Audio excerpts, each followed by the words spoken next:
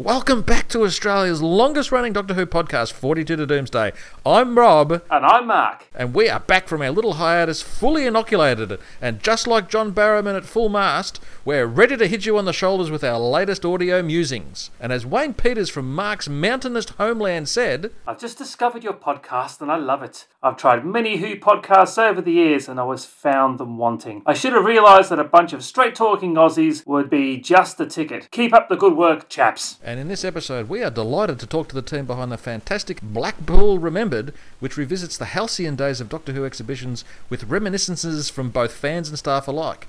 But before we do that, and like we did for Stephen Moffat, let's take a moment to reflect, nay, lament, the departure of Dr. 13 and her showrunner.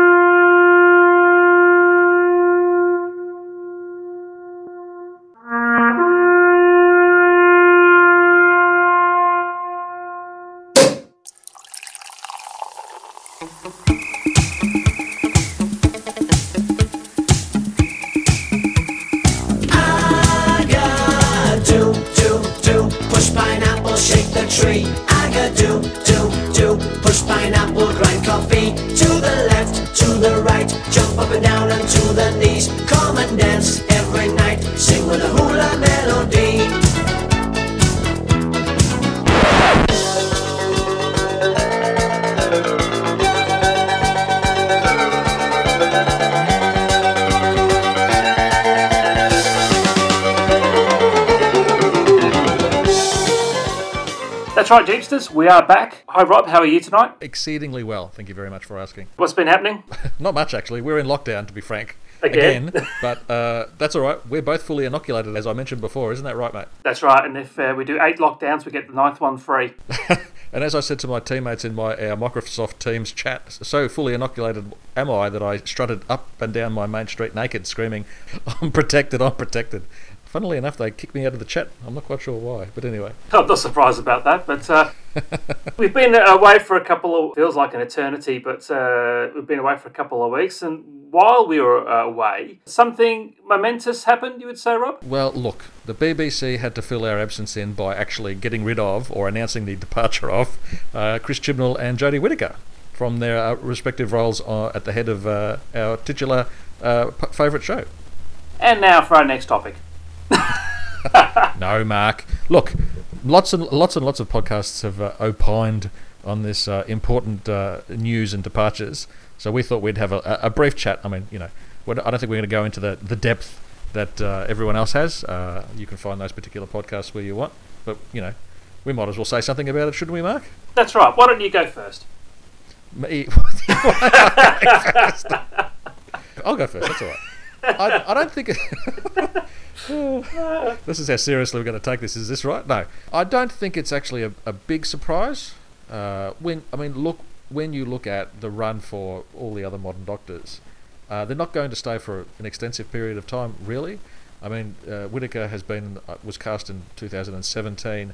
They've somehow managed to eke out, only 3 seasons. I just do not understand how in the modern day of modern TV making, they're only able to just,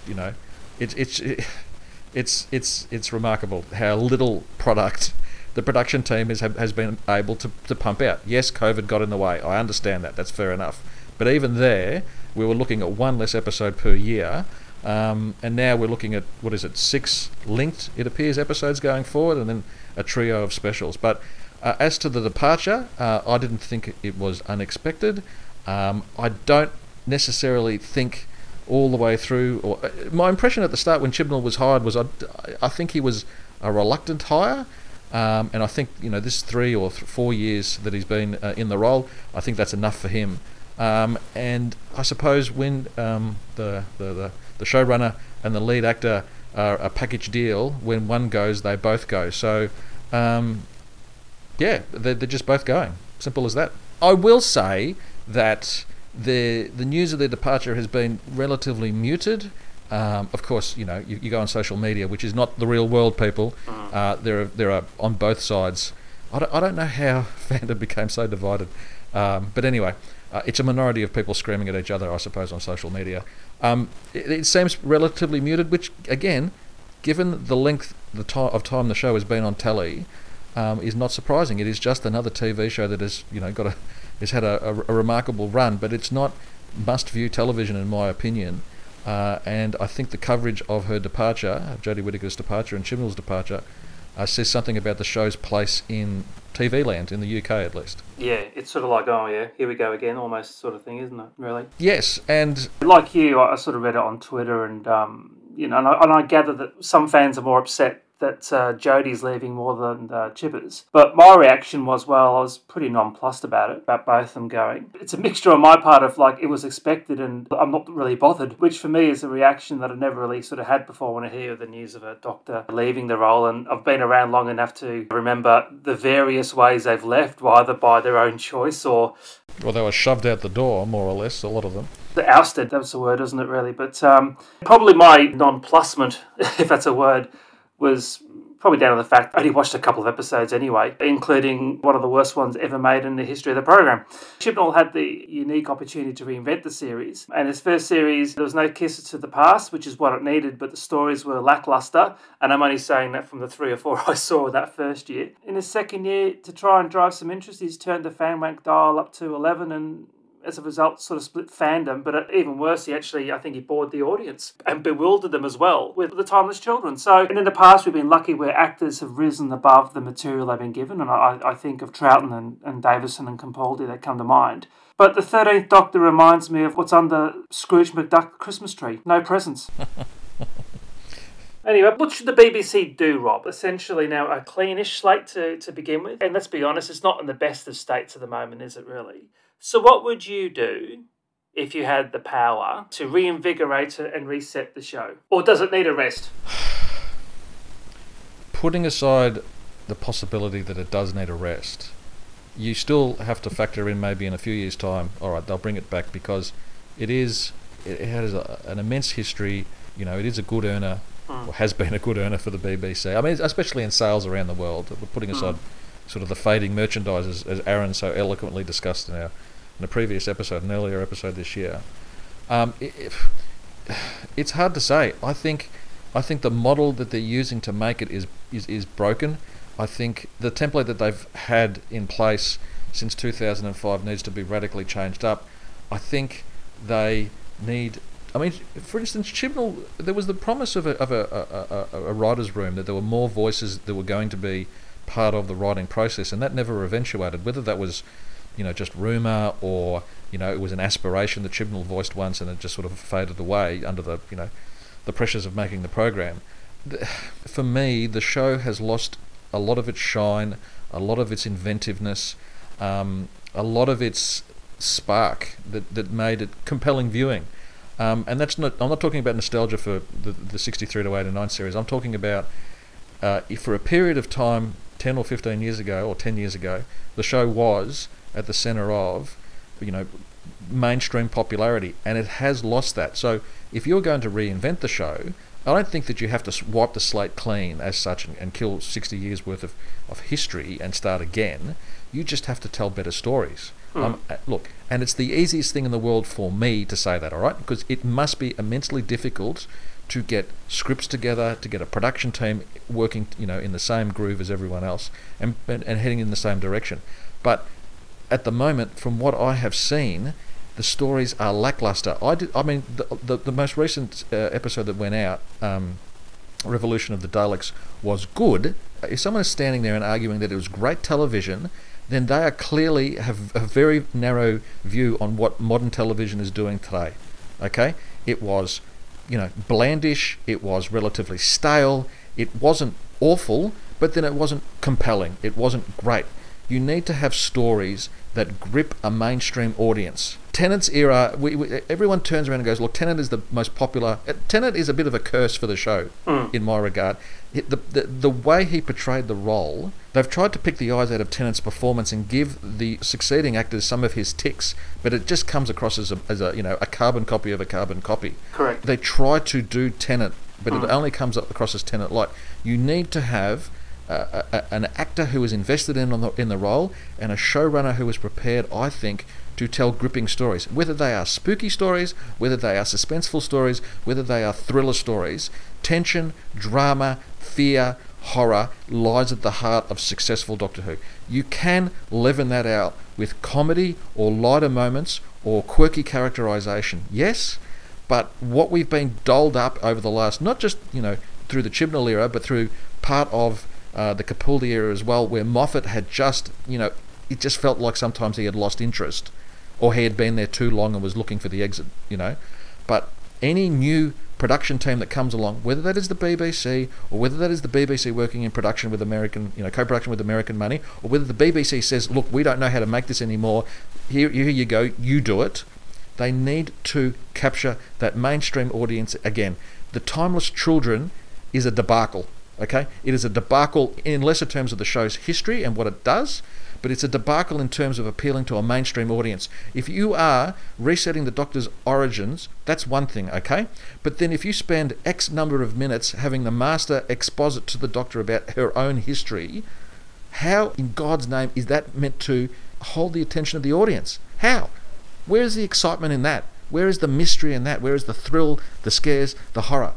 It's not there, Mark. So going forward, whichever production team comes on board, whether it's after Arrest, co-production money from the US or whatever, they need to target with an actor who has presence, an actor who has gravitas, an actor who is willing to throw themselves wholeheartedly in the role, and a showrunner and a production team that is willing to go mainstream. I've got some bullet points here in terms of if I had some authority, what would I do? And some of those points you've actually just mentioned, but casting, absolutely get it right this time. It's either going to be male or female. And here's the funny thing, right? It's got to be the best actor for the role and not to tick a box in terms of gender or race or anything like that. It's the best actor for the role. And I don't mind if it's a male or a female. Like, really, the BBC's just got to stop saying we've got to get another David Tennant type Doctor. Forget that. Go for somebody who can actually be better than David Tennant. That's what they should be aiming for. I mean, to me, Jodie Whittaker's just David Tennant in drag, and it just doesn't do anything for me. So look, they've got to get the casting right this time. Consistency every year. If you're serious about keeping the property, whether you can handle 6 to 8 episodes a year, just get the episodes out same time every year as much as you can,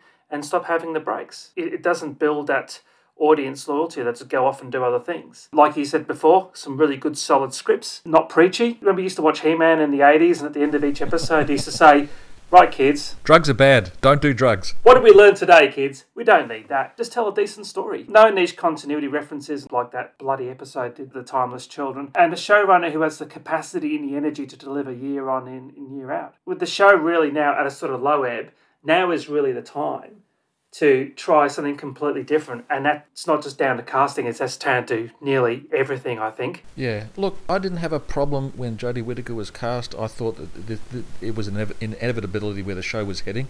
That's fine. And I don't particularly have a problem with Chris Chibnall as such. Again, making television is, bloody hard. It is very hard. I don't know why they persist with the showrunner model where it's one person at the top and the burden falls on them. I do not know what the 1, 2 or 3 producers who work on the show actually do. It seems that the showrunner, is forced to carry the burden of not only writing their own stories, but, husbanding other people's stories to fruition. It just seems like an impossible task. And, it feels like, sometimes they just buckle under the pressure, and what we get on the screen is not as on the script at least, is not as considered as it could be.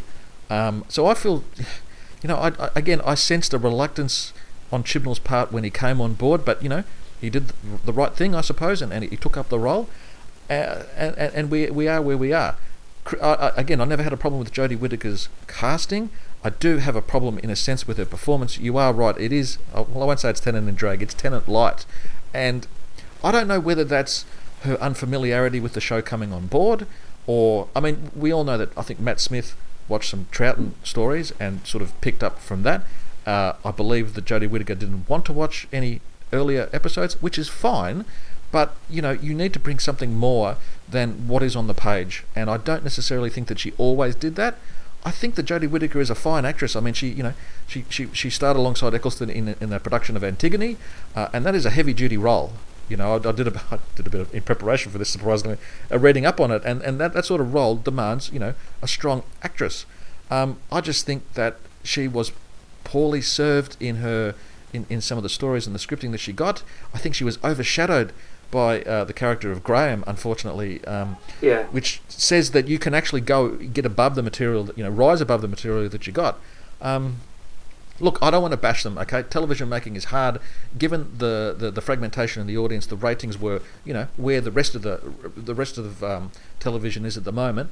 I just think that in concert with, where the direction the show was being taken, and the fact that it's been on air or been back for 16 years means that it really does either need a longish or medium, short to medium term rest, or completely fresh blood. People who are alien to the British television industry, perhaps. So what do you think the legacy of the Chibnall era is going to be? Well, you know what, Mark? I mean, every era has its supporters, and every era has its detractors. I think, in the main, the view of of fandom will probably be split, but I think it'll be sort of weighted towards being generally happy with what they got. I mean, look, there's vocal minorities on both sides. The Not My Doctor disgraces of humanity, and the people who would not countenance on the other side any negative commentary on the way that where the production team was taking the show. All right, discount those people, and I think in the main, fandom was reasonably happy with what they got. I mean, you could go back to the 80s, and you know what fandom did to the McCoy era and the Colin Baker era. They tore them apart. Yeah. I don't think we're in that particular situation with regards to the Chibnall and Whittaker era. I wish that they'd taken a different approach, especially Chibnall. I think if any criticism needs to fall on anyone's shoulders on the scales, it probably weighs a little bit more on Chibnall than Whittaker. But overall, I think fandom and the general watching audience were more or less happy. It's a 60-40 split with how it all turned out. And look, we're only 2/3 of the way through. There's this 6-part series plus the 3 specials that are apparently either nearing completion or nearing completion. So we still don't know what's on the table in terms of quality of story. I mean, the 2 or 3 years into it, who knows what they can bring, having that experience and that understanding of how to make Doctor Who. It is bloody hard. Look, I mean, from my own personal perspective, it's the first time since 1978 where I actually have stopped watching the program. Sort of haven't been engaged with it. It'd be sad as to think that the only outcome of the year would be, well, he'd only be remembered for casting a woman in the lead role and that's it. Graham was a great character. From what I saw, again, he fell into the trap of just pulling doctors out of their asses, a fugitive doctor and that sort of stuff. I think it's going to be a difficult one for me. Look, Mark, I think if you gave yourself a chance and maybe come back in a little while and just watch those episodes, no pressure, not one after the other, one every week, I think you'd probably get some measure of entertainment out of them. So if you had to recommend me one to go away and watch, just one, that you said, look, I think this is a highlight of the era and the performance and everything like that, which one would you recommend? I'll go away and watch it. To my shame, I can't remember the title, but it's the one with the frog at the end. Was that It Takes You Away? You're trying to sabotage this experiment already. I heard that's really shit. I enjoyed it, but I mean, the haunting of, is it Villa Diodati? The one with Byron and Shelley, the one that's set around the writing of Frankenstein. That one, I think, Mark, is where the show does make best use of its elements, has a spooky atmosphere and some interesting performances and some really arresting visuals. I think Whittaker actually rises to the level of the script. I think it's a really good episode. I think that is the one that you should have a look at, and the one with the frog at the end. I'll go in with open eyes. Look, anything could happen, Rob. I've been sitting down watching that season 24 box set and actually really enjoying it. So crazy things are happening at the moment, Rob. Oh dear. What's going on, Mark? Help me. And just briefly before we sign off on this particular topic, you probably know more British actors than what I do.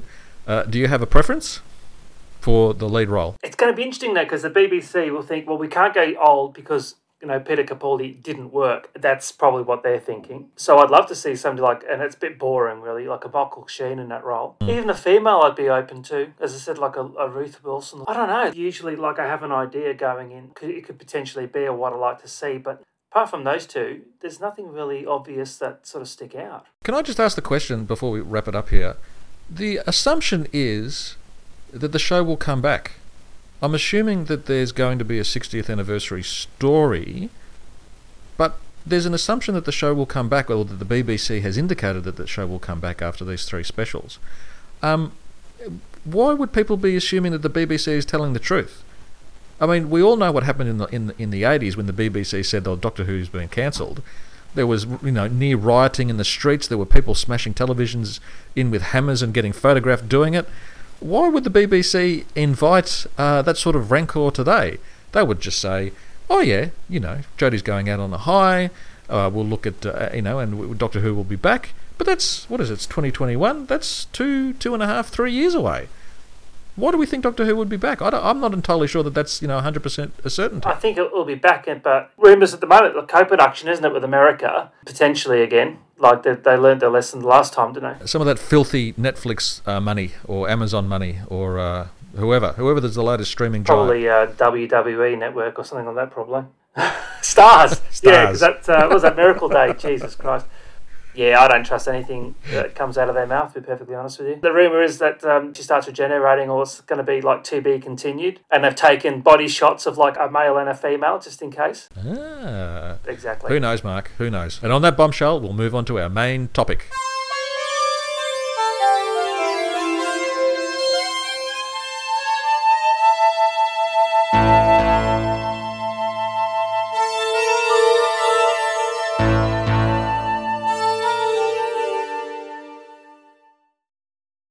In 2020, Blackpool Remembered was released, a digital publication which charted the life of the original Doctor Who exhibition on Blackpool's Golden Mile, which ran from 1974 to 1985. Blackpool Remembered provided a much-needed slice of nostalgia and yearning for the good old days, especially during the events of last year. Through interviews with key staff and also fan contributions, it detailed how the exhibition was created and changed from year to year as a new season of Doctor Who provided new exhibits and reasons to visit. I praised this publication last year during our 2020 Christmas party, and to celebrate the release of their new publication, Blackpool Revisited, I'm delighted to be joined by John and Alex, the team behind this great project. Welcome both of you to 42 to Doomsday. Thanks for inviting us. Absolute pleasure. So before we sort of crack on to the genesis and how you sort of curated the book, I just want to talk to you guys about when did you both become fans of the program, and what were your favourite eras of the show that you grew up with, and stories, and go back to the old days and remember when you went from a Doctor Who watcher to a Doctor Who fan. John, do you want to start first?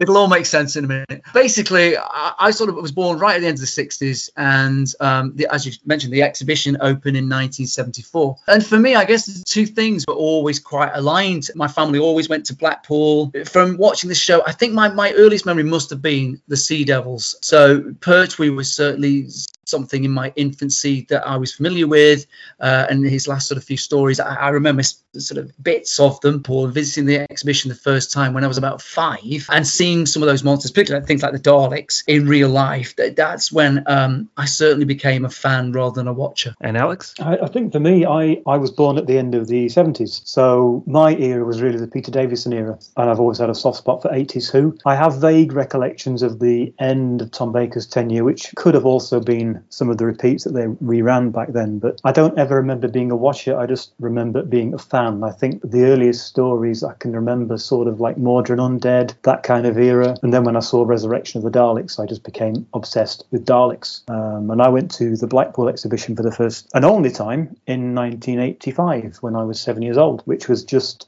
sort of hot on the heels of season 22 and Revelation of the Daleks. And I always remember that after that episode finished, there came up an advert for the exhibitions in Blackpool and Longleat. So I demanded that my parents took me to one of them, and the nearest one to us was Blackpool. So that was a really, at the height of my fandom at that young age, visiting the exhibition and sort of being able to enter the Doctor's world for real, see Daleks up close, it was mind-blowing, and it stayed with me ever since. I was lucky as well to go to the exhibition in the late 70s, and the thing that I remember, apart from being scared out of my pants, was actually going down those stairs, all the sounds and the lights sort of blaring at you as you descended into cavern, as it were. The stairs are what everybody remembers. Made a big impression on a whole generation or two, I think. Yeah, we've definitely got to think about stairs, and the staircase is still there. That's the interesting thing. I was lucky because I had relatives living in Blackpool, so my uncle and my auntie, my cousin who was very similar age to me, ran a B&B literally just around the corner from the exhibition.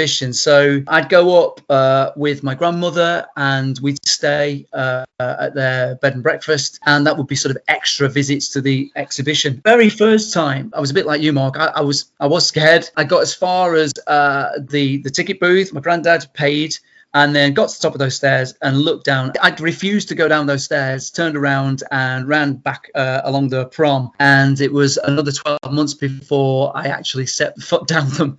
So there was a bit of a delay in terms of my first experience, but then it was every single year up until 1984. And then in 1985, which was the final year that the exhibition was open, we actually went abroad that year, and nobody knew the exhibition was going to close.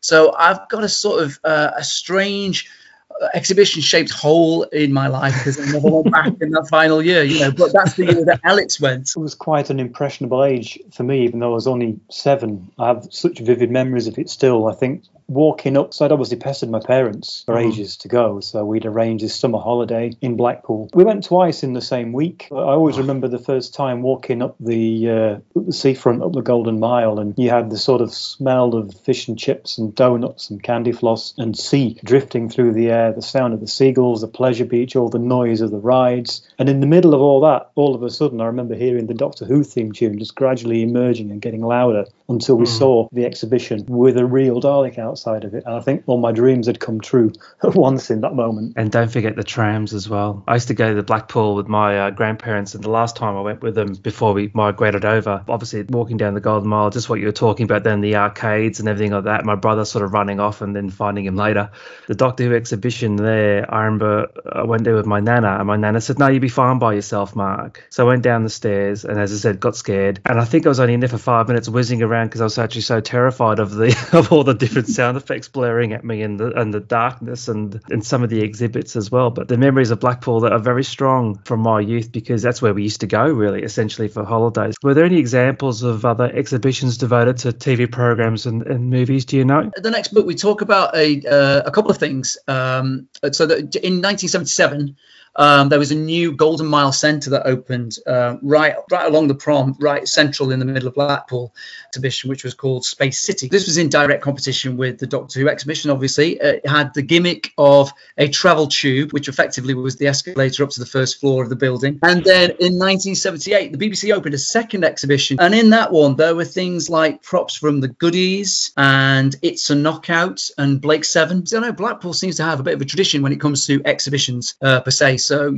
although Doctor Who was the one that lasted the longest in the town, there have been others that have popped up and lasted a little while. I know the Jerry Anderson one moved to Pleasure Beach in the 80s, and then eventually it actually got housed in Alton Towers, which is just down the road from me. So, there have been other exhibitions in Blackpool. I think up until that point, though, there hadn't really been any exhibitions from TV stuff were kind of temporary or short-lived. Now, I really think the Doctor Who one was the first sort of long-term exhibition, because when you think about it, how many TV shows really warranted their own exhibition? And how many have had them before or since? And especially when you've got new props, refresh the exhibits, as it were, every year. Probably also helped to its longevity as well. And also the show was at its probably peak back then too, wasn't it, really, when the exhibition was underway? Yeah, I've always regarded the Tom Baker era as the sort of definitive era of the show, and I think that was obviously opened just as he started. So it was just a golden era for the show in so many ways. Can you sort of talk us through what the rationale was behind creating a Doctor Who exhibition and why Blackpool was located? There have been a couple of sort of 1960s exhibitions.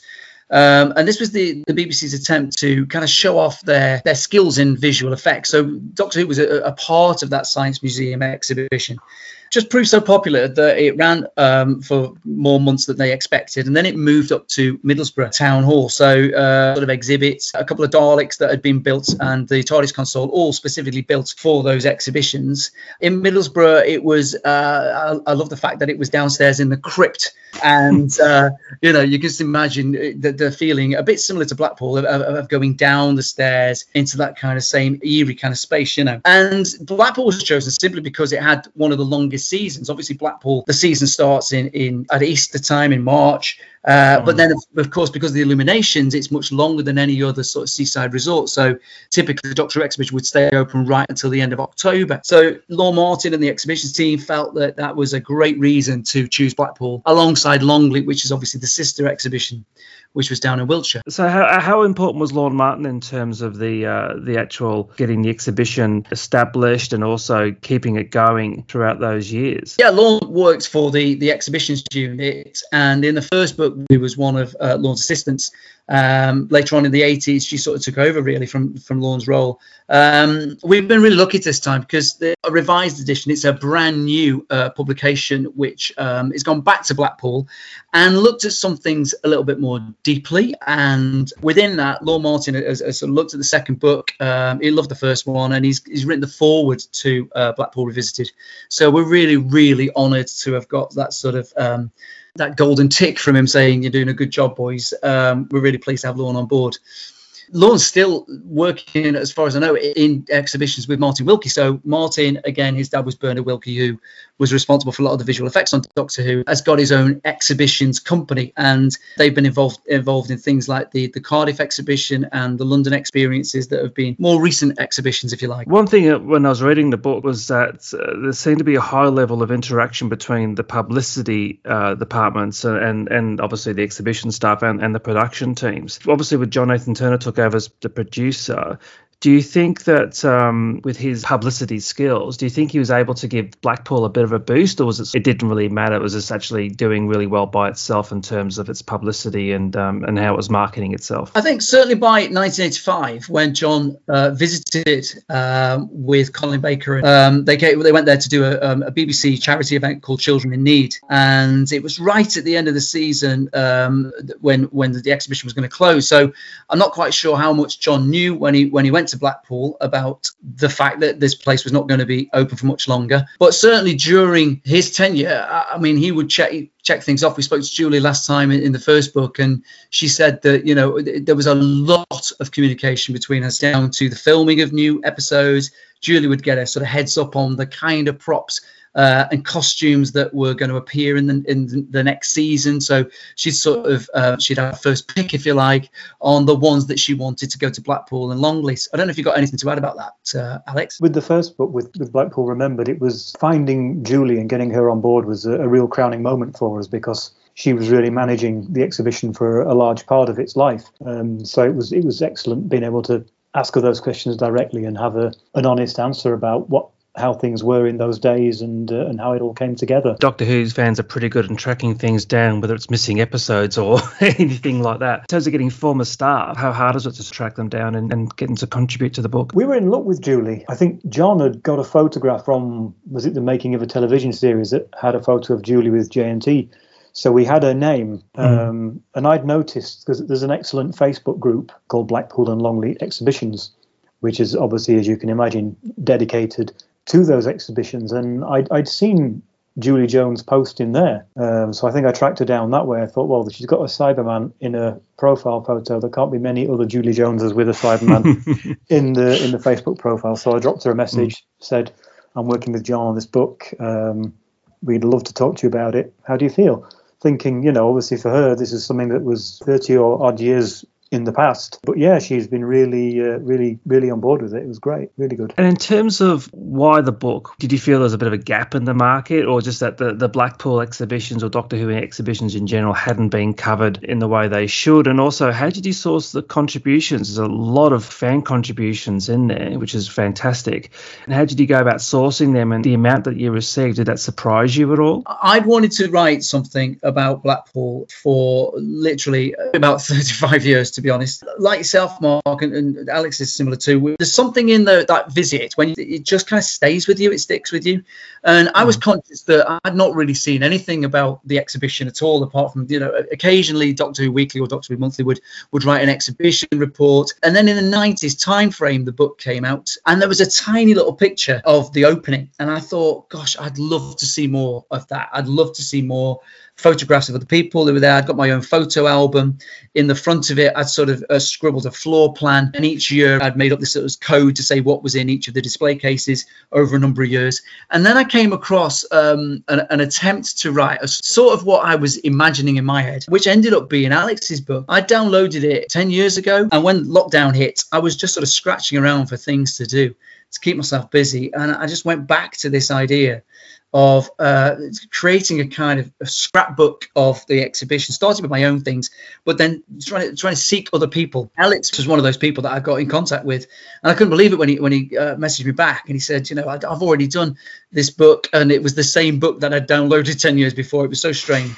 So that immediately put us, in a really good place for the friendship that we've now got. And what was it like from your point of view, Alex? Similar. It was one of those things that was clearly just meant to be. Like you said, I wrote Who, Where and When, my sort of mini personal memoir of growing up with the show back in 2011, and that included several pages about my experience of the Blackpool exhibition. And like yourself, John, I always bought new books and things like Time Frame or the 80s book by David Howe and all the others. Always a little bit disappointed to see nothing but a footnote about Blackpool, and nobody was covering it. So in my book, I tried to do a little bit more than that. And then another project that I got going with was I decided I wanted to create a floor plan for the year that I went to try and document everything that I saw or that I can't remember seeing. But back then, there was very little on the internet about it. There was a handful of tiny photographs on the Richard Who website, and I think that was about it.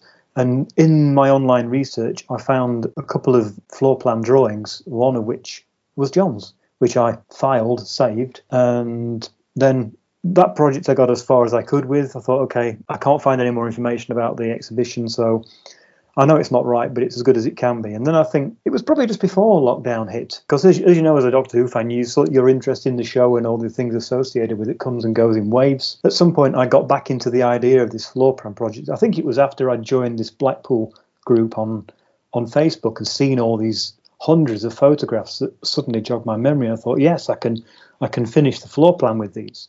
So I was still working on that when John's email landed, and it was just meant to be. How hard was it to recreate those floor plans? So from your memory, then you started going one step further, actually recreating a lot of the floor plans from each of the years. How do you do that? Are there any sort of existing documentation from the exhibitions at all? Or is it basically this is all what people can remember? It was difficult because there was a few inaccurate floor plans floating around the internet, and we were working on it constantly. We had a couple of other fans on board who were giving us their memories and feedback.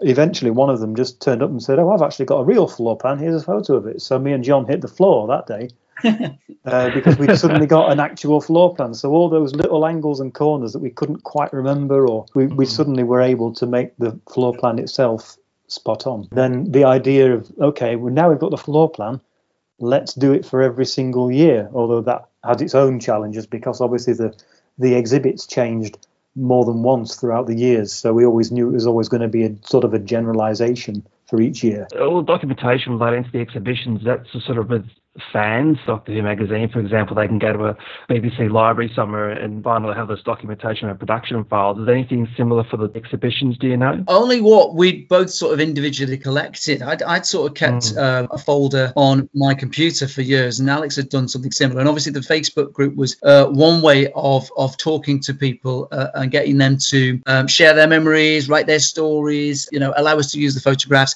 We were really lucky with Richard Lever, for example. I mean, Richard's just one day said, I've got about 400 photographs stretching from the 70s to the 80s. I'm going to put it on Dropbox now. So you can imagine that was a good day. It was that kind of generosity, really, where Stuart Glazebrook, who's one of the key people who used to volunteer at the exhibition, used to dress up variously as, Belial and Vok Robots and all sorts of things. He's not on the on social media. He's not on the internet or anything, but I've got a phone number for him and called him. And from that, he sent me some original exhibition reports he'd written from the 1970s, fanzines that articles had been featured in that he'd written about the exhibition, which I was able to scan and use in the book. And Stuart had also, two of those plans that we looked at were Stuart's hand-drawn plans from 1975 and 1976. And then literally, I think it was the week before we were about to publish last August, we got another set of plans. So we'd already got a lighting plan, a proper floor plan from 1979, which had all the new exhibits that were going to be in all the different display cases. So that was just another, we used to get these days, didn't we, Alex? These days when we get emails, and it was like these little bits of treasure. Oh, it's crazy. It was lovely, we'd be looking, and then it all would come along like three at once. So we would have weeks where we'd have nothing, and then suddenly we'd have a day where we get 3 amazing pieces of memorabilia, old signs from the exhibition, floor plans, etc., which carried on that sort of passion and that our eagerness to get the job done, really. And with every contribution that came through, with every photograph or the different floor plans, it was like closed doors in your memory reopening all of a sudden. These things that you had a sort of vague, dusty memory of suddenly became really vivid and clear, which was, that was amazing, because it literally did feel like you were stepping back in time. It's one of those rare occasions where you think you finished a project or you're 90% there and you get more material, go right back to the drawing board because you've actually got more stuff to include. You actually sort of don't mind that sort of situation, do you really? No, and that was the good thing about having the book online to download, because, once it had been released, the first couple of weeks of September, we had more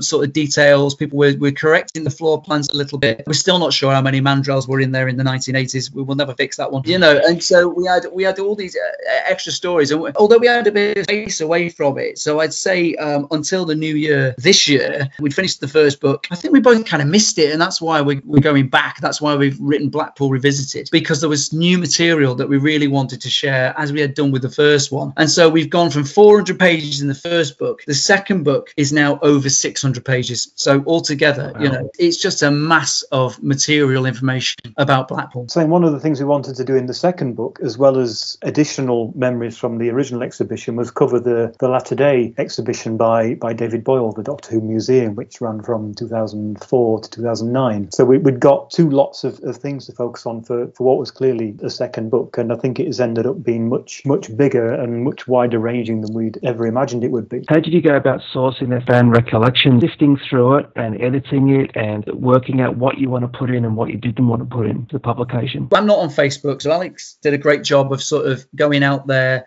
fishing, finding people, and then sort of throwing the catch over to me, really. And I think once we started to build a social media presence, we had the Twitter account, for example, people were just finding us. It was amazing. It's like the old film, isn't it? Kevin Costner, Field of Dreams, you build it and they will come, kind of thing. It was a sense of that. We felt like we'd opened the Blackpool exhibition doors, and suddenly all these people wanted to come back down those stairs with us. So, and it was just, in terms of editing it and choosing the stories, first of all, I mean, there had to be a sort of line in terms of quality. So if some photographs were similar to photographs we'd already got, then we were obviously going to choose the ones of better quality. So that was one way of sort of sifting through it. But I don't think we turned anybody away in terms of a personal story, because I got quite emotional reading some of the things that people were sending me. It's obvious that the exhibition, that little basement under Blackpool Prom, is really, really special to a lot of people. Stories of young boys who lost their dads when they were teenagers, but they have memories of going there with their father to go and see the exhibition. Like me, grandparents, spending time with your grandparents in Blackpool and going there. Loads of family stories, which we just wanted to include all of, really. And so that really was how we they found us rather than them. And then that's continued. And so the second book, again, has got some stories, and we don't want to go too much over the ground that we've already covered. We've gone for slightly different stories that are off on a tangent. So there's a story from a guy called Jamie Rees, who spent time at Blackpool, but also then when Llangollen opened, spent a lot of time in Llangollen. So we've sort of stretched out there, and that builds in really nicely, because obviously Llangollen was a place that David Boyle ran before he opened the museum that Alex has just mentioned. So again, there's a sort of a bit of a thread through the book in terms of a timeline. And certainly we've worked with Julie Whitfield, who's David's partner. David passed away a couple of years ago now, but she's been brilliant at providing us with photographs of Dapol prototype pictures, photographs of the kind of people who used to visit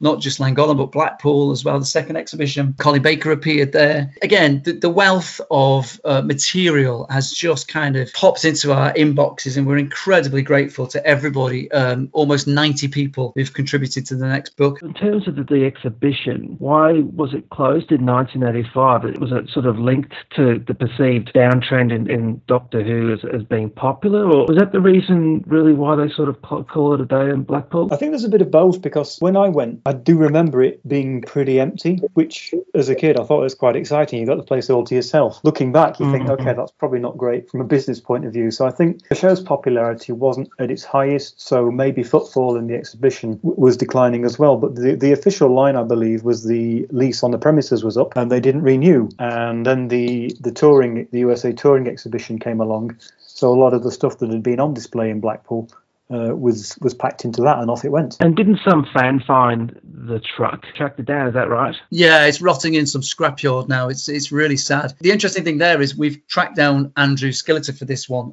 Alex has done an interview with Skilleter, and I'll let him tell you all about it because he gets excited about all that artist stuff. Go for it, Alex.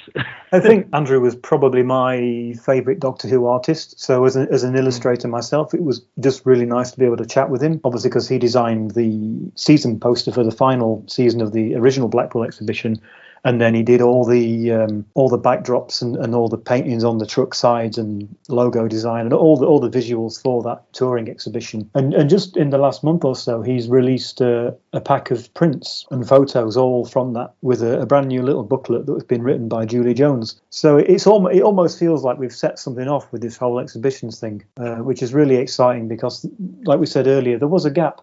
Nobody had done a book about it. There was just the odd article here and there. And last year, the Telos published a textbook about the exhibitions. It was pretty factual. I don't know. It just feels like the right time to be looking back and reflecting on all this stuff. So one of the other artists that we've got in the book, Ronald Binney, has done some great illustrations, and he's also looked at the way the exhibitions were designed and marketed over the years, and that's led to me interviewing Andrew Skilleter and a couple of other artists whose work was associated with the exhibition or stuff you'd have bought in the exhibition shop. Doctor Who magazine have had a couple of articles on the exhibitions as well. They did the 70s last month, they did in the 80s this month. Obviously, there is a lot of renewed interest into the exhibitions. I'm talking to you now, and I'm actually sitting with the latest copy right next to me. So yeah, in the second one, they've done the sort of 1980s. There's a bit of overlap only in terms of a couple of contributors. So Stuart Glazebrook and Derek Handley, I think, have provided some imagery. Richard, who's written most of the articles, has tended to not sort of cover the same ground, really. I mean, what comes across is they're both about Longley and Blackpool together. It's much more similar to the Telos book in terms of it. In this year, this is what you could see, and this year, this is what you could see, you know. And so providing that sort of that commentary, that timeline, giving you a chronological history of the place.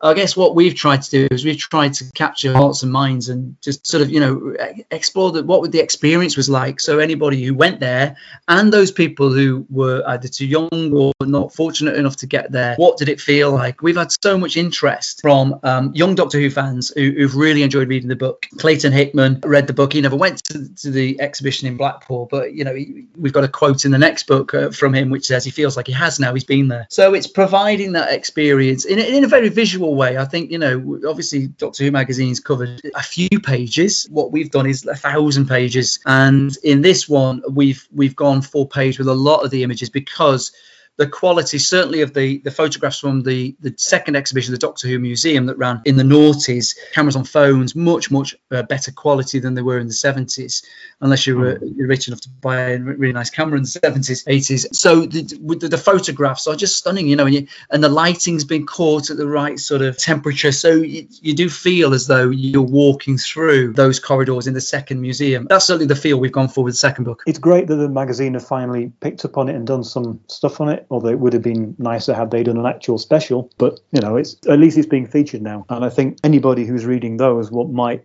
find our book in the process of perhaps looking up afterwards and be able to find a lot more about it. You know, you think of exhibitions, they're very visual things. So if you've got a book that's mainly just reference and information, you want that sort of visual side to go with it. So what we've put out really complements the Telos book and what Doctor Who magazine have done. And I really just think fans enjoy reading this sort of thing because you've got generations of fans who can relate to it because they went there. And now you've got generations of fans, even the younger era, who were born after or towards the end of the second Blackpool exhibition closing, who've grown up into a world of Doctor Who fandom where there aren't even any exhibitions at all. They missed out on them all. So this is a chance for them to revisit them. Yeah, it's a shame that there's no exhibition going at the moment. I mean, because even when Blackpool was still an ongoing concern, you had Longley, as you said, down the road, a couple of hundred miles down the road. And then when Blackpool closed down, you still had, for a while, had Longley, and then Llangollen kicked off as well, and I was lucky to go there as well because my family lived down the road, so I was quite a regular visitor every time I used to go over and have a look around there. And then Cardiff, that closed down with 2017 as well. It's sad that there's actually no ongoing Doctor Who exhibitions at the moment. Is that, again, a reflection in terms of how the show is being looked at the moment, or is this more of it's just not commercially viable at the moment, do you think? Well, Madame Tussauds in Blackpool have their Doctor Who experience at the minute. So, there are about half a dozen costumes from Jodie Whittaker's stories. There's a waxwork of Jodie, and one of the TARDISes is there. So, and that's pretty, and it's a really small sort of experience exhibition display.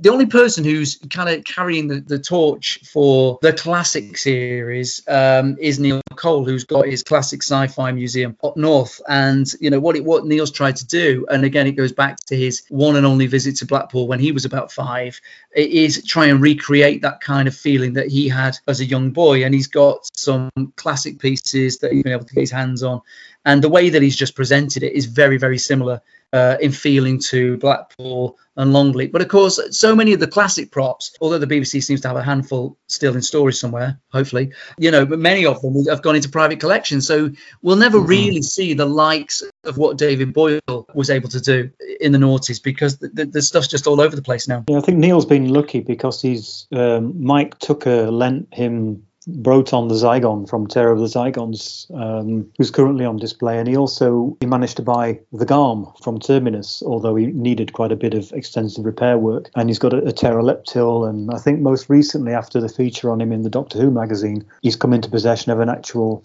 mummy head from Pyramids of Mars. So his collection of genuine vintage Who stuff is increasing. And that's alongside, obviously, a lot of other science fiction film and TV costumes, props and memorabilia that he's got on show, all in the basement of his own home. So, yeah, like John says, he's sort of carrying the torch at the moment. It's just a shame that there isn't a bigger exhibition, but I think the show's popularity at the moment is one thing, and it's clearly divided the fan base. But also, I think with the closure of Blackpool in 2009, and we know that Bonham's auctioned off so much stuff. Presumably, it's all in private collections, but it's people like Neil that are getting hold of them and restoring them and putting them back on public display. Right, you must have a very understanding wife. He's on YouTube. He talks about that, Mark. I'm actually hoping to visit next month, so if I do, I'll be writing up about it. He's on an episode of a series on Netflix. That's where I first saw it. So he was featured in one of the episodes where he's actually clearing out, and it is a really old house, dusty old basement, trying to realise his vision. His father-in-law is standing next to him as Neil's describing what he sees in his head, And by the end of the programme, you get to see what he's achieved, which is just incredible. And as Alex says, we're desperate to go and have a look at ourselves at this place. Amazing Interiors is the name of the programme on That's Netflix. Amazing Interiors. So in terms of the allocation of the work, when putting the initial book together and also the content, how do you divide the work up between the both of you? And also, from what I understand, you guys actually never have physically met. Is that right? Thanks to the joys of the internet, how did you establish a working relationship? It just kind of fell together naturally, I think. John is in charge of the actual design of the book, the layout of the book, although I'm actually a graphic designer and illustrator by profession. It's John's project. But what we've done is I would give him feedback or ideas. We'd throw ideas around. I'd suggest things, or I'd mock ideas up and say, how about we do this sort of thing? Or it's just become a very fruitful bit of creative collaboration. Yeah, we're a bit like Lennon and McCartney, aren't we? We don't quite know who does what, really. It just kind of works. And Alex, not only is an amazing artist and obviously a professional graphic designer, but he's a great writer as well. And so his articles, he'll send me an email and he'll say, just take a look at the attached. I've just gone and written, 500 words on this. What do you think of it? And so I love the way that we're working together, and you're right. We've never met in real life. We've sort of spoken like this and over the telephone and stuff. But one day we are going to go back and we're going to go and stand outside Chapel Street and maybe even get down those stairs, and it's going to be an amazing day. But until that happens, I'm really enjoy working with Alex, and I feel quite emotional talking about it, really, because I've said to him a number of times, it was my idea to do it, and I remember texting another friend, I think it was around April last year, and I said, I'm going to write that book about the Doctor Who exhibitions, and he said, what are you going to call it? And I said, Blackpool remembered, and I've got someone I think who's gonna help me out. And that's sort of how it all started. But he spurs me on. He gives me incredible feedback.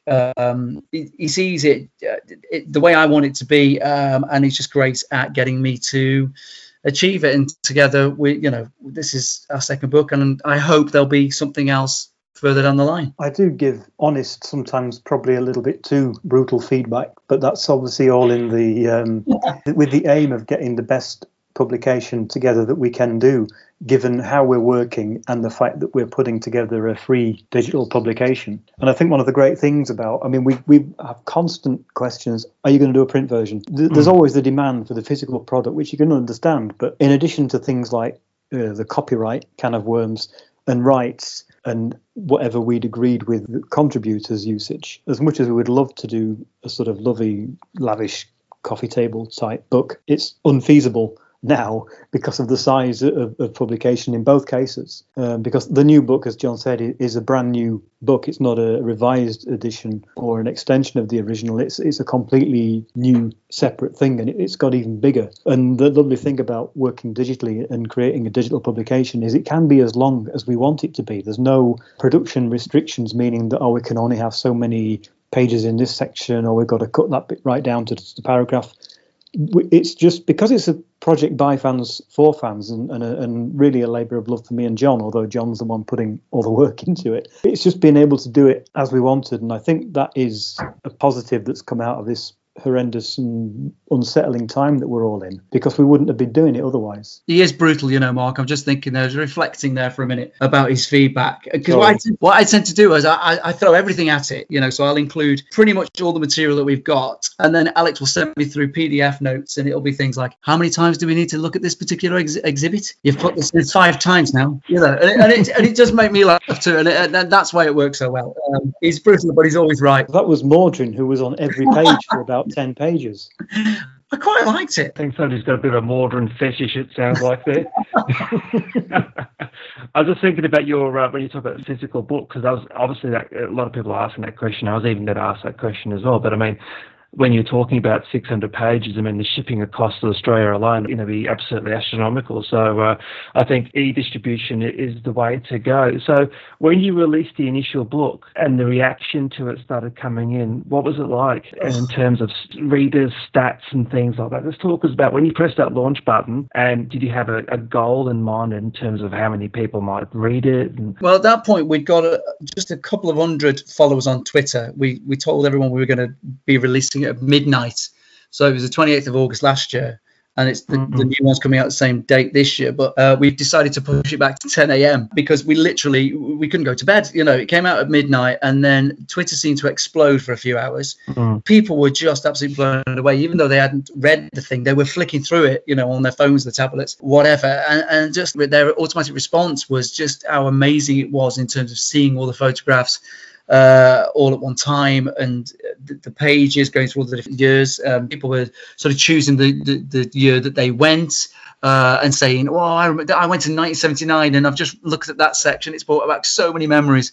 Or, I remember the shop and I've just looked at the section on the shop, and I remember Alison Cross behind the counter, and I remember her serving me and buying a Palatoy talking Dalek. So all these just incredible human responses. We're still looking for Alison Cross, by the way, Mark. So if she does listen to your podcast, do get in touch, Alison, because she's the one person we've not tracked down yet. The response was amazing. Alex will know more about the stats and stuff. I think it surprised a lot of people. I think when you say, we're doing an ebook, a lot of people think, an ebook. That's why I call it a digital publication, because it sounds posh.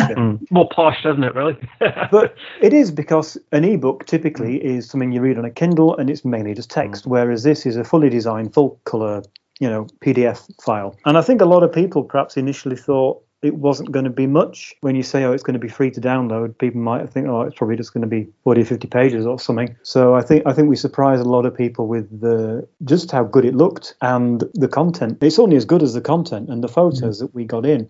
and even things like the photos that Julie Jones sent us, which I've never even seen before. We got a lot of exclusive stuff in there, and that's also been the case again with the second book. I mean, the timing was perfect, wasn't it, for the first release? I mean, most of us in and out of lockdown, and things were looking a bit grim, and this wonderful slice of nostalgia gets downloaded to your device. You just start flicking through it and just sort of transport you back to the happy times and places. Sitting outside of my garden, just flicking through it on my iPad, this is content. I think I tweeted you guys, so it's an amazing publication, because, you know, it was. And it was a lovely piece of art that we needed during last year, to be perfectly honest with you. That's really kind, Mark. Thank you. I mean, well, you know, it's our love letter to Blackpool, but we've just been so blown away by everyone's responses to it, because like you know, they've just found so much in it that's taken them back to happy days. I mean, that's, you know, ironically, that was the name of the amusements next door to the basement, Happy Days. I think a lot of people like Doctor Who because it offers escape from problems, escape from health issues, or just escape from the sort of morbid daily realities of stuff you see on the news. For all ages, you know, it is, you're stepping into another world when you're enjoying the series, whatever era of the series you enjoy the most and you consider yours. It's your go-to place, and for anyone that got to experience the exhibition, that was as real as it could possibly be. You know, even though I was, you know, age 7, I knew it was costumes and this, that, and the other. But once you lose yourself in it, it's real. It's there. You know, it's tangible. You can smell it, and I think the Blackpool Remembered just brought that back to a lot of people, because it hasn't been covered very extensively at all over the years. And now people know what to expect from us with this new book. So the bar is high, but I think we're going to live up to expectations. Blackpool Revisited, talk us through that quickly. It was an empty page. It was a blank page because it was a brand new publication. There's hardly any duplication, even in terms of photographs. We've tried not to use anything from the first book at all. So I guess it was about probably April time again when we seriously started to begin work on it, and started to think about what the content might be. So there's 10 sections in the new book. A lot of pages are dedicated to that second museum, but there's a big section that goes back over 1974 to 1985 as well. And then we've gone off at all sorts of tangents. So I've done a couple of articles, one on the history of Blackpool Illuminations and how Doctor Who fits in with that. And we've looked at Doctor Who at the Waxworks, because as I mentioned earlier, you know, there's now a display at Madame Tussauds. Well, we know that in 1980 there was a display in Madame Tussauds in London, but it was a very different display. So we've kind of mentioned that. But then we've got these articles with artists and illustrators. We've got stories in there of people who've been back to Blackpool for different reasons. So a friend of ours, Philip Brennan, went to a convention in a Blackpool hotel and met Elizabeth Sladen. So he's written a story about that, you know. So they're all Blackpool related, but it's gone much sort of wider. And in some cases, it's gone a bit deeper with some of the stories that we've wanted to delve more into. I actually asked our listeners for some reminiscences about visiting exhibitions and things like that. I might just read them out to you, and you guys can say, yes, I remember that, or see how we go. So the first one's from James Whiteside, who said that he went to the Manchester Science Museum in 2007. Remember being blown away by how real life the face of Bo was and had a real presence. You ever heard about that one? I remember it. I never went to that one, but it was similar to one that I think was at Spaceport in Liverpool, which I did go to. There were quite a few at the time where it kind of moved around a little bit. I think it was in Leicester at some point. I don't think I've seen Face of Bo, though, in real life, and I can imagine that's quite creepy. Me neither. I think the only new series, modern Who stuff that I saw was at the Up Close exhibition in 2005 at the National Space Centre in Leicester, and that was brilliant. That was a really good day out. But that was obviously just all stuff from Christopher Eccleston's season. I don't think Neil will be getting the face of Bo in his basement anytime soon, I don't think. He's too bloody big. The Mind Probe says he went to an exhibition, he thinks in 2006. I'm a bit younger than most of your fans, so I was growing up with the new series at the time, and I was absolutely in awe. I specifically remember being greeted by the huge Absorbal off on the way in, and there was a front half of a Dalek that you could step inside and control. I was also a bit miffed because David Tennant had been there a few days ago and my cousin got to meet him and I didn't. And I asked him where the exhibition was and he thinks it was in Bolton. Well, that was, you've got the link there, haven't you, with Peter Kay? So probably it was a Bolton exhibition. I don't remember that. I did have the pleasure of meeting David Tennant once. My wife likes David Tennant too. Took my wife on our wedding anniversary to see Hamlet at Stratford. So she got to watch David on stage for 3 hours. But then at the interval, we also also saw Georgia Tennant. I had 5 minutes with Georgia Tennant having a chat too, and she was really nice. And they both signed my program, my Hamlet program, which has got to be worth something, hasn't it now? Oh, absolutely. JJ says, I got to sit in Bessie at Llangollen in 1995, something you're not allowed to do nowadays. I expect you to the age of the car. I was lucky to sit in Bessie as well, and you could just walk up to it and sit in it. Last time I saw it was 2017. It was just stuck upstairs in Cardiff. I might be breaking a few hearts when I say this, but actually what we know is the car that was outside the Doctor Experience in Llangollen was actually David Boyle's replica. I've written an article on this for the next book, and Bessie was actually inside. So lots of people have got photographs outside by what they think is Bessie, but it's actually McGinty. If you've got a photograph inside, then it was definitely Bessie. John, can you hear that? My heartbreaking. Thought that was actually the real thing. You. You can read all about it in the next book, Mark. Oh, well, I'll forgive you for that one. And Jed Sweeney says, no exhibitions as such, but he did go to Madame Tussauds in London in December 1982, where I recreated a few months in advance of it actually happening. The 5 Doctors photo shoot with a Tom Baker dummy, albeit with just 2 of us. And he saw the Meg Lost Doctor model there as well. So, amazing. Yeah, we've covered a little bit of that in the next book. So there are some exclusive shots of those very figures you're talking about that were taken by Mike Tucker when they were all put in storage. So they're in there. And there's a nice story for Daniel Dresner as well about him going down to London for the first time to see that exhibition. Hey, did David Boyle, did he used to dress up as Colin Baker and walk around Llangollen? He had friends who did. He had lots of people who did. Right. There's a guy called Dr. John Field. It was probably him. He lives in Blackpool. He used to dress up at Llangollen and the original exhibition. Actually, I've got a picture of him when I was about 10. And then we've tracked down another guy who's a good impersonator of Colin, and that's Chris Daniel. Next book. He works at the museum right until the very last day. So he was there when it all closed down for the very last time. Right. There were quite a few of those guys. Yeah, my uncle remember walking to a pub in Llangollen and seeing a guy dressed up as Colin Baker having a crafty pint at the pub. So I don't think it was Colin just in costume, but it's certainly one of those guys stomping around the area trying to drive up trade. And ironically, the little Dalek sign, I remember, is like a little brown tourist sign with a Dalek on it, is actually still up in Llangollen. I went a few months ago because the site's now new housing estate. Lower D is all brand new houses. And we searched and searched, but I was told that very same thing, that it's still there somewhere. I think the trees and things are slightly overgrown now. So I love the idea that it's still there, because that was the one thing as you were driving down into the valley, you'd spot that. And I used to say to the kids in the back of the car, I can smell Daleks. And that was the point we knew we were nearly there. It's a bit of a Clark Griswold moment, isn't it, really? Let's be honest.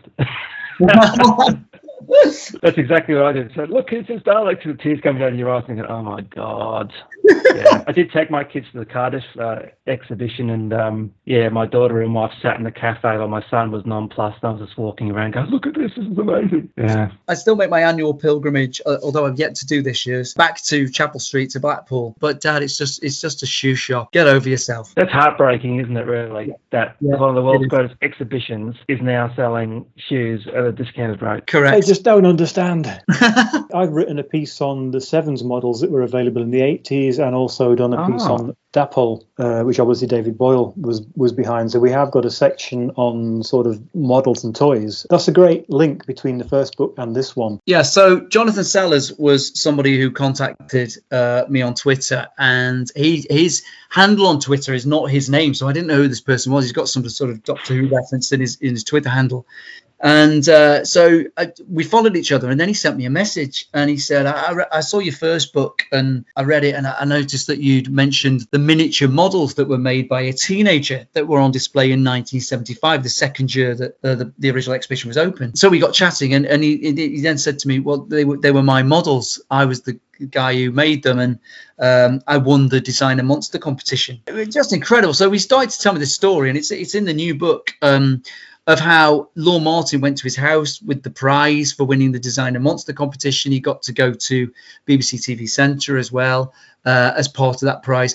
But whilst he was there, Lorne saw these miniature models that he'd made of, the console room and a sort of Dalek set, and these incredible, really detailed miniature models of Daleks and different sort of enemies and foes, Alpha Centauri and all this kind of stuff. And Lorne was just blown away, and he said, "Can I take these to Blackpool? Can we put them on display in the exhibition?" To which obviously Jonathan was absolutely delighted. He tells his story in the next book, and we've got all the photographs of his time on Blue Peter, or his models on Blue Peter. And then right at the end, it's quite crushing because he doesn't even know to this day what happened to the models. So they were obviously removed at the end of the season, but he never got them back, which is just heartbreaking. Bless him. Just talk about the Sevens Daleks. Yeah, because I fondly remember them from the 80s as one of the really, really great range of fantastic, if tremendously complicated things to assemble. Obviously, the very tenuous link back to Blackpool there is you could buy them in the shop during the final years. For myself, as a kid growing up in the 80s, I was a Dalek obsessive, but you couldn't get any toy Daleks back then. So I was like desperate for a Dalek. And then I eventually got a Sevens model, but of course it was too big to play with, but I finally had a Dalek. But all my Dalek needs were finally fulfilled in the late 80s when Dapol finally released their range of figures. So I've sort of had a bit of a reflection on those times, and also with the help of David Boyle's widow Julie, who'd sent us a lot of previously unseen photographs of the sort of production of the figures and early prototype shots. We've been able to sort of do a bit of a history as well. So that's been nice to do as one of the various sort of non-Blackpool bits, but still ultimately related back to Blackpool. One of those prototypes, of course, was the Whomobile, which again we've done a separate article on, and I always felt, it was. I've called it the one that got away, because can you imagine if that had been parked up on Chapel Street and right next to Bessie, the Whomobile? So I've tracked it down and spoken to a guy who impersonates the Third Doctor, and we've got some nice bits and pieces related to the Whomobile, or Alien, as John Pertwee called it himself. So again, it's sort of Blackpool related, but it's not specifically Blackpool, and that's the kind of stuff to expect in the next book, really. What happened to the Whomobile? It's in the hands of a private collector. It occasionally goes on show. I think it was last seen at an event about 2 years ago now. Obviously, it's not been out of storage during the last few months. But occasionally he does put it on display. It doesn't look any different. I mean, it's been really well kept. It's still got a lot of the original features that John wanted it to have. I've got some great photographs of it turning up in a Co-op supermarket in the 1970s. John must have been doing a personal event, but some guy's mum took these sort of Polaroid shots of John on the Co-op car park. So we put those in the book. You can't help loving the great man. He's willing to go anywhere to publicise the show, whether it's Blackpool or the local Co-op. It's true. He's all about publicity. Absolutely. He'd turn up at the opening of an envelope.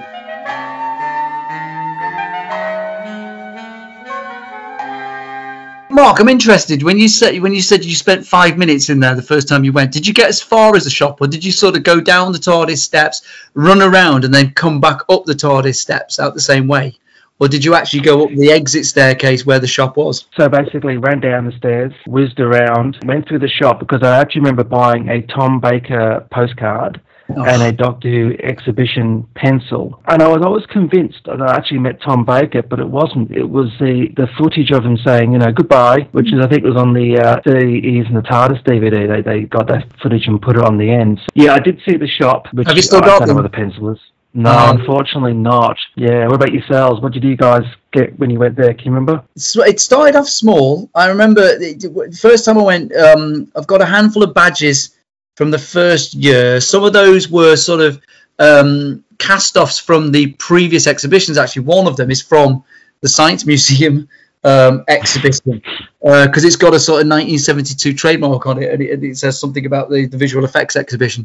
So they must have been selling off a bit of old stock. So and then obviously postcards were a big thing. It was pocket money things to begin with, but then I realised that it was the only place in the country where you could buy stuff that wasn't readily available anywhere else, So the Target books, the poster magazines, the T-shirts, the TARDIS tuner, the Dennis Fisher figures.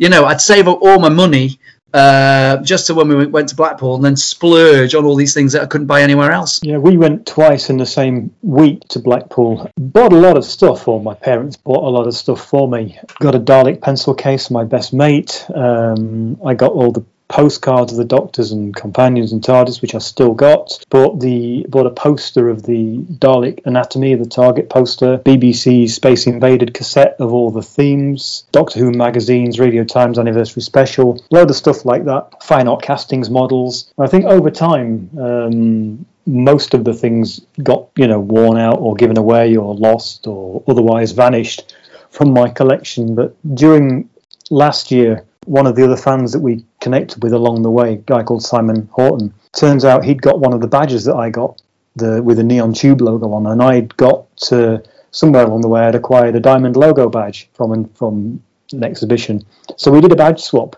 So we've both become two very happy badge-owning fans. I love that.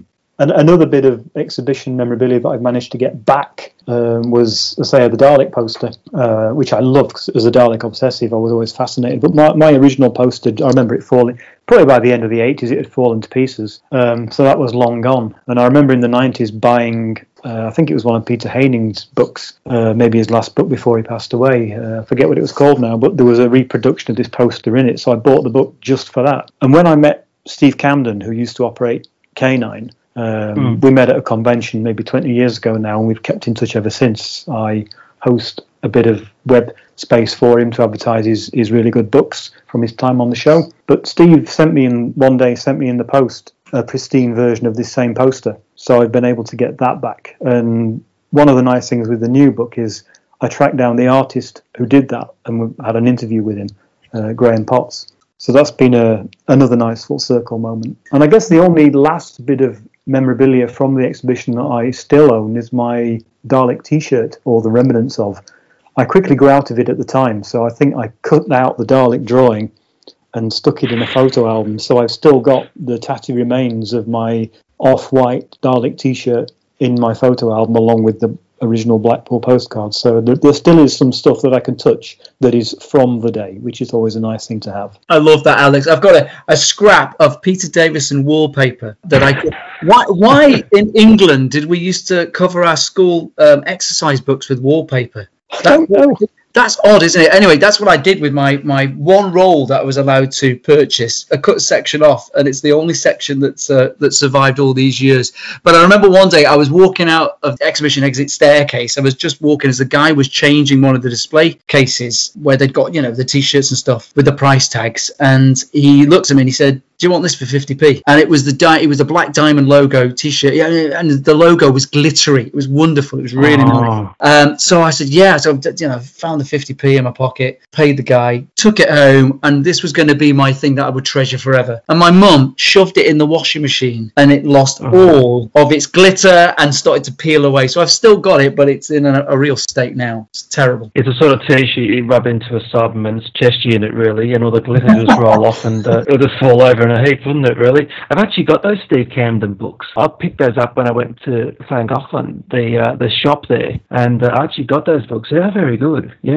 Brilliant. Yeah, brilliant. Right. Yeah, he's still selling them. He's a great guy, and as you probably realise, he wrote the foreword for our first book. I've got to say thanks to Steve, actually, because obviously he wrote the foreword. I sent him a thank you letter, and he responded by sending me a tiny little bit of the Brontosaurus that was on display from Invasion of the Dinosaurs that was on display in the exhibition in 1974. He'd restored it recently for someone, and a little tiny piece had fallen off. So he sent me that. I mean, it's the tiniest crumb, but it is a little bit of Blackpool magic, and I guess I'll treasure it forever.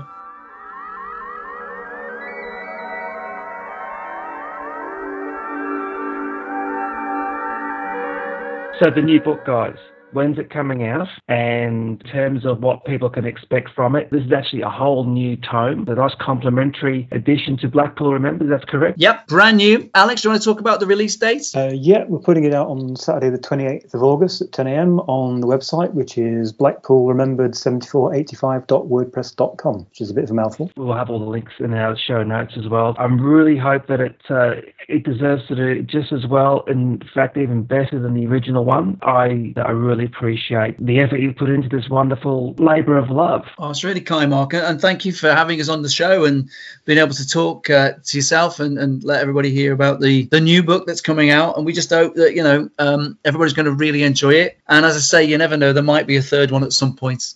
Maybe not on Blackpool this time. Maybe we'll go somewhere else. Where would you go next time, you reckon? Longley, the early years. Well, we've always said, haven't we, Alex? We never made it there. So we've always had a longing for Longleat, yeah. Oh, there's your title there. I'd like to thank both John and Alex for spending some time talking with us about their fantastic new upcoming publication. Guys, it's been an absolute pleasure talking to you. Likewise. Thank you for having us on. Thanks for having us. It's been great. And we'll put all the links to the new publications and the old publications in the show notes as well. But thank you very much, guys. Really appreciate it. Thank you, Mark. You take care. You've got mail. We have a overflowing mailbag, Rob, so let's crack it open and read them out. So the first one, Mark, is from Doc Hume, the co-host or the host with the mostest on the Diddly Dum podcast. And Mark, you apparently made an appearance on episode 148 talking about Frontios. I did. It was great fun, actually. We sort of don't review much on this podcast, but they asked me to nominate a story, and I did. We'll watch the story individually, and we all got together to talk about it. It's actually a lot of fun. Okay. I think that episode is sort of recorded just after the John Barrowman Gate news was coming out. Ah, yes. Well, I did listen to that episode, Mark, and it was a lot of fun to listen to, so clearly all of you had a great deal of fun with that story. Actually, do you want to hear a joke? We have to edit it out later? Well, we'll see how we go. What's John Barrowman's favourite character in Bambi? Just to play along, what is John Barrowman's favourite character in Bambi? Thumper. Do you want another one? Yeah, oh, God almighty. Yes, please. What do you call a social justice warrior Doctor Who fan with magical powers? What do you call a social justice warrior Doctor Who fan with special powers, Mark? Wokey. That's better than Wandalf, I suppose, but still. Wandalf. We digress back onto Doc's letter. Doc says, Dear 42 to Doomsdayers, listening to your alternate Pertwee Years podcast, we loved your riff on our question, quote, what if Malcolm Hulke had been a member of the British Union of Fascists? And you're coming to the inevitable conclusion that we'd have had 5 years of the brigade leader instead of the brigadier. So he goes on to say, what sort of Pertwee retrospectives will we be getting from fans now? 1. I much preferred the Brig in his later, softer years when he stopped shooting civil servants and just sent them to concentration camps. What are we laughing about concentration camps? Or 2.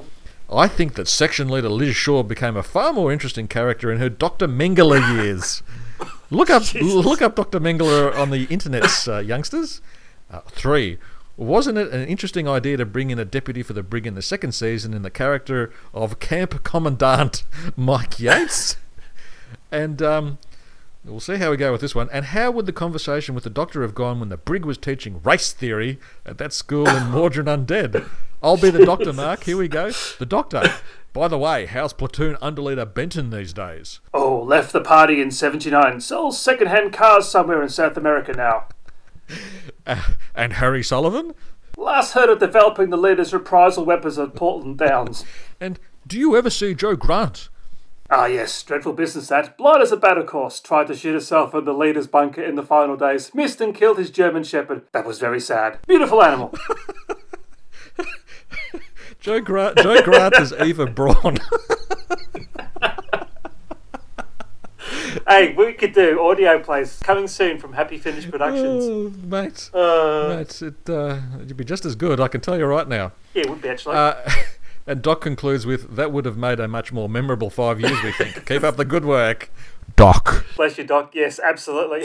It would have been interesting. How dare we laugh at the Nazi references, Mark? It's terrible, isn't it? Speaking of Nazi references, the Omni Rumour, Rob. So now, speaking of well-received episodes, our collecting episode did really well as well, the reaction from that, so thank you, everybody. But the last episode we did with Tim from the Missing Episodes podcast really got a bit of a spotlight, didn't it, Rob? It did, and rightfully so, because the Omni Rumour is a fascinating topic, and Tim had some really well-considered and well-reasoned thoughts to provide to our listeners. and Rob, of course, continued to get excited about this. He then put out on Twitter on a dark and lonely night, Very lonely. asking for people to send their thoughts on the Omni Rumour and what they thought at the time and what they think of now. We were sort of inundated, weren't we, Robbie, with all these tweets. Yes, we were. Let's start reading them out. The Watcher 1963 says, like the Olympic ceremony, it's been going on for too long. That is true, but thankfully, I think a lot of the most popular threads and sites that sort of came up during the Omni Rumour have gradually come to the realisation that there was a lot of misinterpretation and perhaps misinformation, not sinister or anything like that, just going around. It's amazing how someone says something to someone else, who says something to someone else, who says something to someone else, and it gets back to the original person who goes, that's validation for my information. I think a lot of that was going on. Sean Kennedy says, sadly, even at the time, I didn't believe it. It's certainly fun to dream and to talk and listen to podcasts. And we did a few, didn't we? So having followed the ME saga for close to 30 years, it just seemed crazy. God, I would have loved to have been wrong. That's true, Mark. And that's why the Omni Rumour casts such a long shadow, because we all want it to be true. We all want the prospect of 10, 20, 30, 50, 97 episodes coming back because, like I so eloquently, I must admit, said years and years ago, missing episodes are the great scar that runs through, fandom or a certain segment of fandom. We just love to have that back. Even one episode back would be fantastic, even if it was the Space Pirates Part X, whatever. It'd be just a great window on a wonderful era. Anyway, our friends at the Doctor Who Show, hello Rob and hello Dave, they tweeted, or I think it was Rob tweeting, surprises can always happen. However, with so many eyes on the prize at present, and over the last decade or so, from people who love to bathe in the glory of a find and yet absolutely nothing turning up, I think the well's dry or next to dry. I try not to think on it. It's probably for the best, actually. I was just going to say, they're quite wise words, aren't they, really, Rob? They are. You know what? No one in fandom can do anything to influence the return of missing episodes, so do not lose a second's sleep about it. What will be, will be.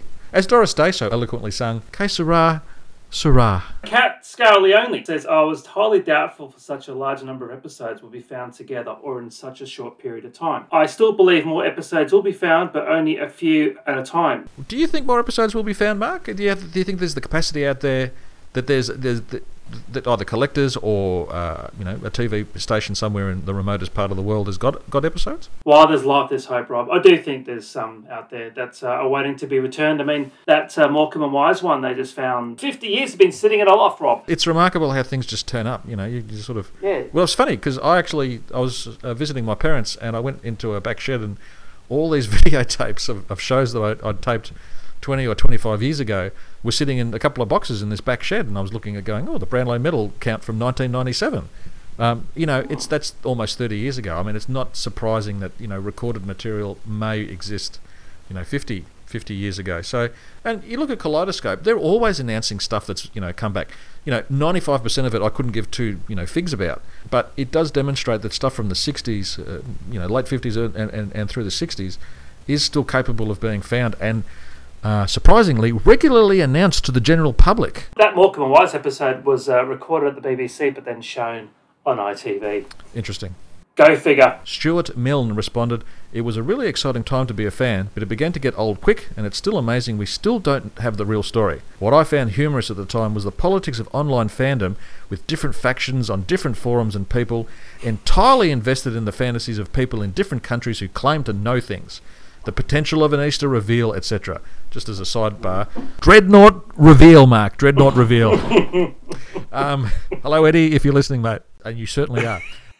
I think what's interesting is that this whole thing has potentially resulted in genuine leads not being followed up on because of an assumption that they had been looked into already. Maybe one day the truth will come out. But as long as there are all these different players in the game who treat information like it's a state secret, I'm not holding out much hope. Just to harken back to the previous one, I mean, Paul Venezis himself, and riding on his coattails to a bit, Phil Morris said that they believe, or they know, that there are missing episodes of the show with collectors. So from that standpoint, I mean, certainly Paul Venezis has got form and Phil has returned episodes. So if they say there are 4, 5, 6 missing episodes with collectors, then I'm inclined to believe that. But again, you might as well be saying that they're on the dark side of the moon for all the hope that we've got to see them anytime soon. Richard Smith on the Something Who podcast said, I followed the Doctor Who missing episode saga ever since I read The Making of Doctor Who at about 1977, and Terence Dix explained that not all the stories had survived. It was great when episodes turned up from time to time, but I always thought the search lacked rigour. Yeah, he's right, actually. It was just waiting for things to sort of come back, weren't they, really, as opposed to getting things happening. That's not to say that I was prepared to do anything about it. I always felt that boots on the ground search could yield some finds. So while stories of a massive find in Africa sounded rather too good to be true, it did have some degree of plausibility. I remember sitting in my backyard after work thinking about 90 episodes having been found and being almost overwhelmed by the enormity of the possibility. I also recall the thrill of when Radio Times site confirmed the Web of Fear and Enemy of the World return. What a day. Yeah, it was a good day, actually. Well, from that Sunday going forward, Mark, there was an article, I think, in the it was the News of the World or the Daily Mail about the possibility that dozens of episodes have been found in Ethiopia, and that obviously misinterpretation of something, but that entire week was really, I just sat on the forums. It was really amazing how little work I got done. But I thought you said, and after I had to go and sit in the toilet. Or how little sleep I got. I remember going to bed at 4 o'clock on the night of the announcement in the morning, and yeah, it was a great day. Hunched over your keyboard, keep pressing F5 for any tantalising updates. F5 is my friend, yes. Being part of the forum scene on Gallifrey Base due to my interest in the Omni Room reawakened my involvement in fandom. Led me to meet Tim, Paul and Giles, to the podcast and to humorous writing too. So I'll never see it as a malign influence, but I wasted a lot of time. So did Rob.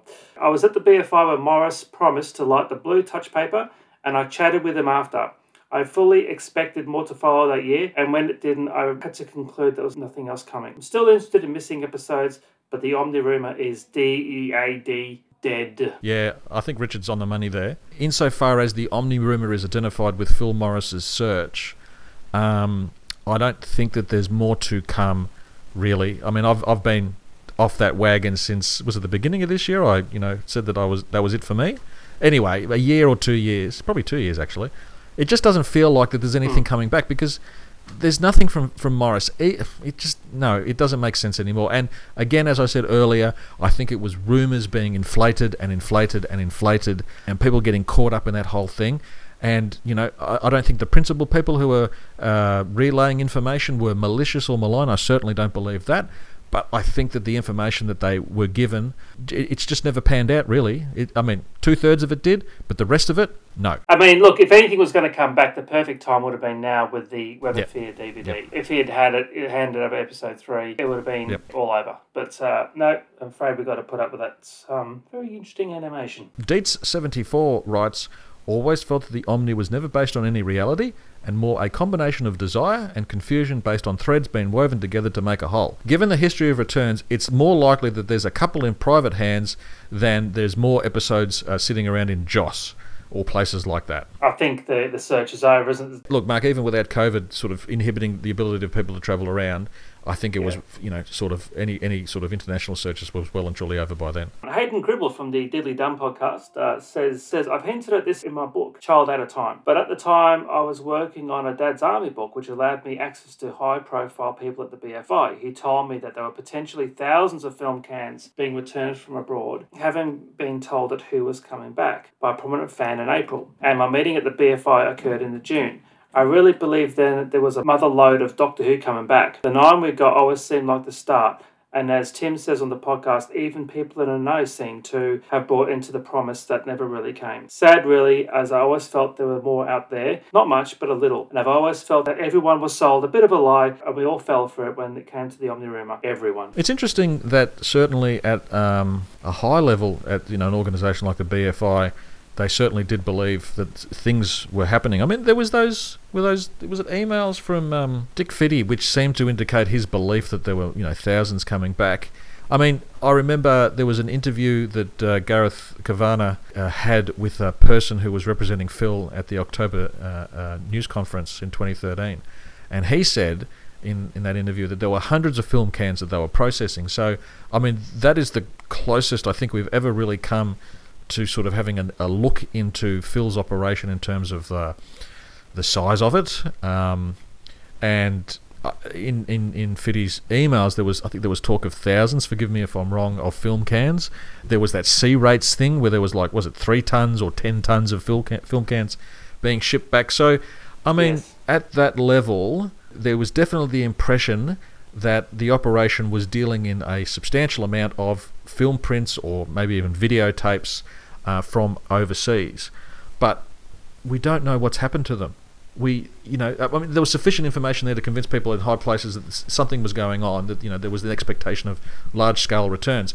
But what has happened with them? None of us want to know the ins and outs, the gory details, the bookwork for Phil's operation.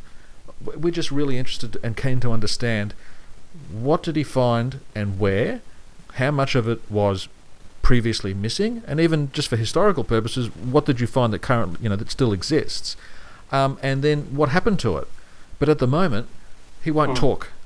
You can get him on, and he won't talk about it, or he'll dodge around it, or he'll give you a motherhood statement and just leave it at that. And the people who are interviewing him are fans like us, and they're not willing to press him too hard. And that's understandable, because none of us are journalists, and it's not really our job to put the thumb screws on him and give him a good squeeze. But we're at his mercy in a sense to find out what went on. I don't think the Omni rumor is clearly not true, but it'd just be interesting to from a historical perspective, what did he find and what's happened to it since. Or what did he find and what was not salvageable? But just a proper accounting of what went on. I mean, I don't need to know the debit and credit entries on his his ledgers. I don't need to know the balance from day to day of his bank accounts, the payments that he got from the BBC or any other third parties that he he worked with in regards to searching for stuff. I'm not interested in that. All I'm interested in is, what did you find, what happened to it, and tell us your story, Phil, because you're an engaging speaker. You've got a fantastic story to tell. You've only told part of it. There's an open invitation to come on this podcast and have a decent realistic chat about your adventures and work finding missing episodes. And again, I'll put the call out. Anytime, anywhere, we're willing to have a chat to you, Phil. Let's make magic. Let's make it happen, mate. But until then, people are going to cast aspersions and cast rumours or throw up rumours about what he did. He's the master of his own, domain, as it were. Tell us what happened. And come on the show and we'll give you a fair hearing. At Blob80, so from 2013 to 15, I was a true Omni believer with a reported rumour of 90 episodes recovered. As time went on, I began to lower my expectations. The whole thing all hinged on Morris, who only ever said things like, the wind is blowing in the right direction. When I read the Morris interview where he revealed that the Web of Fear 3 had been stolen, that was a turning point for me. I went from expecting 90 from him to 1, which is the Web of 3 Part 3. So as of today, I hear the rumours that there are 5 missing episodes in private hands in the UK, and there is still a possibility that Morris has more, but as time goes on, it becomes more unlikely. I personally expect nothing, so then if we get something, that would be Brill. Yeah, I think that's the safest place to be, isn't it, Mark? I think that should be the motto now going forward, shouldn't it, Bill? Yes, exactly. And just to wrap it up, 2 final ones here. At Juggling Jelly, which is a great Twitter handle, them were the days. I was a young missing episode virgin who got told about Phil Morris and Mew. That was Marco, Enemy, and Webb. What a ride that was. A virgin having a ride. Interesting. The joy of the return matches the disappointment. Nothing else was true. Look, I don't know. I mean, I'm happy with what we got. You got to be realistic. It's great. As a result of that, Enemy of the World got reevaluated from boring to a near classic. Yeah. Enemy's really good, isn't it, Mark? It's really good. It is really good. Even that episode 3 everybody thought was boring as bollocks on the Troughton Years tape, actually, in the context of the other episodes, works really, really well. It does. And Web of Fear just confirmed it was a downright classic. And in the Series 5 polls, in my opinion, Ice Warriors is well at the bottom. Yeah, I think so. And last one is from Gareth, who says very profoundly, I found it all very exciting, and now I am very, very tired. Yes. Sums it up beautifully, doesn't it, really, Rob? It certainly does, Mark. It certainly does. Thanks for listening, everybody. Next episode, we'll be doing our Drag from the Archives, looking at the year 1981. We'll be debuting the new format of that. We also will be back with some other episodes, top 5 master stories, and our Christmas party as well. Very good. Possible, new casting announcement, possible return of missing episodes. Another Time Lord Victorious to just kick around the room. So there's all sorts of things that we can do, Mark. What was that about still? I still have no idea, just apart from buying lots of tat. You know? Oh, Jesus Christ. As I said, if you need a map to work it out, then game over, isn't it, really? The show's not on television just yet. I believe it's coming out later on this year, but there's plenty in the world of Doctor Who to keep you, our delightful listeners, and us, your equally delightful hosts, busy. So, there's a few things we're doing towards the end of the year, Mark, that I'm really looking forward to. And thanks again to John and Alex from the Black Bull Remembered Project. Really enjoyed chatting to you guys, and I'll put links in the show notes in terms of where you can download the latest edition of this fantastic publication. Well worth the read. Yes, thank you. And until next time, I've been Mark. I've been Rob. And we'll speak again soon.